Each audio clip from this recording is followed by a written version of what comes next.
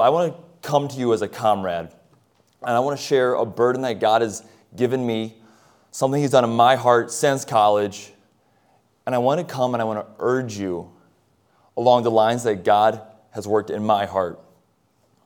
Before that, if you want to come and hear what our ministry is, I only have a few minutes, so I'm not going to go into our whole ministry. The Lord has called us to the Rohingya people, a long story of God's providence, God's sovereign hand in the world, and I believe fully that I was created to reach the Muslim Rohingya people with the gospel. And I think God has something very specific for each one of you as well, and that's part of why I want to talk about what we're going to talk about this morning. So if you could turn to Joshua chapter 5. About a year and a half ago, I read this passage, and there was a few words that jumped off the page, caught my attention. Joshua chapter 5, we're not going to read the whole passage. Verse 4, kind of jumping in the middle of the story. I just want to take a truth here, and then we're going to expand on it. And this is the cause why Joshua did circumcise all the people that came out of Egypt that were males, even all the men of war died in the wilderness. By the way, after they came out of Egypt. And that concept right there, men of war dead in the wilderness. And right there you see a generational tragedy described. Because of all that God had been doing and planning and working for generations since Abraham was walking with God, and God said, I'm going to give you a land and a people and a place. And now the children of Israel are poised. This generation that he was talking about previously, they were standing there on the edge of everything that God had for them. Men of war. And they died never going to war. It's a tragedy of unfulfilled calling. A tragedy of unfulfilled potential. And so we're going to look at this generation and say, what did this generation have? What's the decision they made? And then we're going to look at our own lives. Because many things with this generation that died in the wilderness, these men of war, laying dead, not on the battlefield, not giving their life for a cause, not seeing the miraculous hand of God in their life, but dying just in the sand of old age, a few miles from miracles. And when I was in college, you see guys who graduate and then they start a family, and you see them, and I don't mean to cast judgment on anybody, but you're in college, and you look ahead, you see, man, like, I thought they're going to go to ministry, and then if you kind of see them, oh, it looks like they're going the career route. They're just going to go get a secular career, then they get a house and all those things. No, those aren't bad things, and I have not prayed about their life as much as I hope they have. And then you see their life, and you're like, I thought that guy was a missionary. He's a computer tech? And I would sit there in judgment. Because God called him to so much more. But then you know what happens? You get to that place of life and it's easy. You're sitting right here, 18, 19, 20, 21 years old, seminary. You're sitting here and you think, God has called me. I'm going to Bible college. I'm going to go do this. And then if you're not careful, you are going to end up in a few years with a family, a house, a job, incomes steady. And then you're going to think about that whole thing about going on the road and raising support, asking people for money sounds really horrible. And it sounds really, really, that dangerous field that I was like, I'm going to go there when you're 18, right? Man, I'm going to go to Saudi Arabia right there, preach gospel, corner of Mecca, right? But then you have a family. And you're like, yeah, I don't know about that. And I'm not saying there's not wisdom that God gives you, and there's different stages of life and calling that God gives nuance to, but it's really easy to prepare for ministry, have God give you a vision and a calling and a purpose, and then you get right on the brink of it, and you say, no, actually, I'm not in. And it's really easy also, because I know what's the biggest class in college? What's the biggest class? You guys tell me. Freshman class. What's the next biggest? What's the next biggest? What's the next biggest? And then what's the next biggest group? Seminary, right? And if you look at what happens, you know what happens? A bunch of people say, I'm in. And then it's, I'm in. I'm in. I'm in. I'm in. This is easy to do. It's easy to wake up and not fulfill God's calling for your life. But it doesn't have to be that way. So I want to come to you in humility and love, and as a guy I've been there, where I work landscaping, I'll be out in the country, go and pick up some product, looking around. People are friendly out here. I'm not on the south side of Milwaukee. I can't smell marijuana. I don't see people driving crazy and all these things. This would be a nice life. I grew up on a farm till junior high. I could do this. Get a few animals, get a steady job, my wife, my daughter. Here we go. Let's do this. This would be so nice. Go to church on Wednesday nights, go on Sunday. Hey, there we go.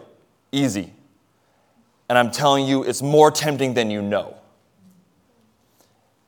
And you think you want to drop out right now. Wait till you step out onto the battlefield a little bit more, and you start to feel like, man, there's a bullseye on my back. And this is real. So let's do this. We have to speed through a few points here. First thing I want us to realize about these men of war.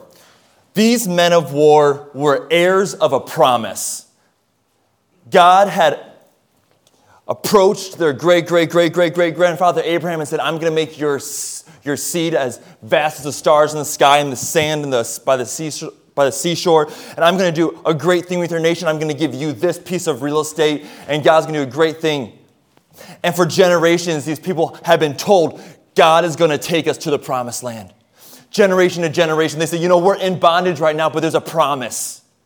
Think about the bones of Joseph, right? Ridiculously long day with not enough food, not enough water, harsh conditions, someone beating your back, you're making bricks, but in your mind but I know there's the bones of Joseph, and we're going back. There's a promise of deliverance. There's a promise of a future. There's a promise of victory for our people. We aren't slaves forever. They were the heirs of a promise. So not only were these men the heirs of a promise, I think this is really neat. They were defined not by where they were coming from, but by where God was taking them. They were called men of war. And do you know how many of these people had seen war? 0. They were brick makers. They were harvest gatherers. They were hard laborers. But God said, that's what you were? But no, I'm going to change this. I'm going to set you on a mission to do something great for my glory, and I'm not going to call you a slave. I'm going to call you a man of war. And we're going to step back here soon. We're going to see how this is the same thing for us. But the first thing we need to understand is that these men had a promise. These men of war had a promise. And so when they were supposed to be going to battle, they could know God said this. God told Abraham, I'm going to do this. And they could have that promise ringing in their ears. And then also, they can know this is God, because this was not me. I've always been a slave. I've always been the scum. I've always been the bottom of the totem pole. I've always been chasing around, serving other people, and that's not a bad thing, but I know God's called me to something greater than just being a laborer for an oppressive taskmaster. I'm not a slave. I'm not a commodity. I'm not to be sold. I have a purpose and a calling. I'm a man of war now. And they'd also seen the hand of God. 10 plagues, the Red Sea, miracle after miracle after miracle. They had not only the promise of what God gave to Abraham, they had not only the changed identity where they knew that, hey, we're preparing for battle because God's changed who we are. But also we've seen it time and time and time and time again. We remember the frogs. We remember the bloody water. We remember the firstborn dying. And we know our God is a mighty, mighty God, and He's with us, and He's working on our behalf. And so we think, okay, so now these guys, they're poised right here. Right here's Canaan. It's the promised land. God has so much for them, and they have all these things that support them. The promises to Abraham. The bones of Joseph, just the area of promises, we have that. The changed identity, we're men of war now. We're not slaves. God's called us and given us a purpose. And then just the testimony of the work of God in their own lives. We've seen it. We know God does the supernatural. And it sounds like a BCM grad to me. Because if you're in these pews, God has been good to you. And maybe there's been a promise in your life, maybe those passages of Scripture that God's given you in your life. And that when you were in junior high, and that man up there said, you need to give your life to the Lord. And God said, yep, that's right, this verse right here, surrender your life to serve me. And you said, okay, that's it. And maybe you've been clinging on to that verse. And there's different promises of strength and fulfillment for the journey and all these things, all these promises that God has given you. And I'm telling you, if you've walked with the Lord for a little while, you know that there's been some promises and some special verses that God has given you, some special moments in your life, maybe your freshman year where you said, you know what, I'm going to get right with this sin and I'm going to serve the Lord with my life, or whatever it is. We just have those promises and those things to look back on that God has told us. And then also, you're called people. You're a called people. You aren't kids. You aren't high schoolers anymore. You're not junior hires. You're not just kids trying to run around and figure out what's going on with life. We're men of war. And we don't need to see a drop-off about 4 pews from the back where we say, now those are the serious people, these are the kids. It's from here to the wall. This is one group. We're men of war. God has called us to a great thing. We're men and women who are supposed to serve the Lord with their life. He has a calling on us. And we're not the addicted teenager we once were. We're not the defeated teenager that we once were. We're not the unsaved person that we once were. God has saved you and He's called you and He's given you a purpose, and you're not a slave. You're a child of God, and more than that, you're a man or woman of war, and God's called you to something. So we see that we're also in this boat.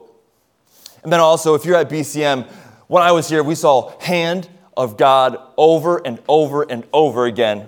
I remember being in a prayer meeting, just walking away, just like almost like laughing, because God, you were so good to us just now. The joy of the Lord would overwhelm us, and we would pray about something, and God would do a miracle, and miracle after miracle, whether it's a building or a spiritual thing or just a prayer meeting where we felt like God was right there. And we have the testimonies in our own lives and in the lives of others and our parents and in other leaders around us where we can say, yeah, we have witnessed the hand of God on our behalf. And so then we come to the moment of decision. And it's not just a one-time thing. I think we come to this decision all the time, because I know I do. So what am I going to do with what I've been given?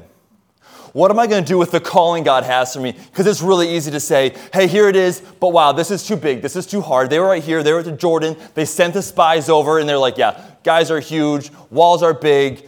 Lots of good things over there. It's too hard. We're done. And then 20 years later, maybe they're 60 years old now, wake up in the morning, eat a couple eggs, step out of the tent, pull it back, look over towards Canaan. Never went there. Pulled back in unbelief at the end. Not at the end, in the middle. It was supposed to be the middle, but it became the end. Stepping back and saying, God's done so much, but He can't do this. So I don't know what it is in your life today. Maybe there's a specific decision of faith that you need to make today. Maybe you just need to sit down and say, God, you've called me to something. You've gifted me for something.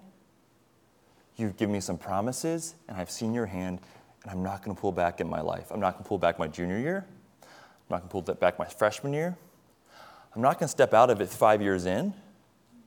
I'm going to stand by faith, not our own strength, say, God, I'm going to trust you with my life. I want to see the miracles. And so we don't have to wake up in 20 years pulling the tent back and saying, there's the promised land, never went there. We can look back and say, God did so much because we trusted Him. He did powerful things through our life.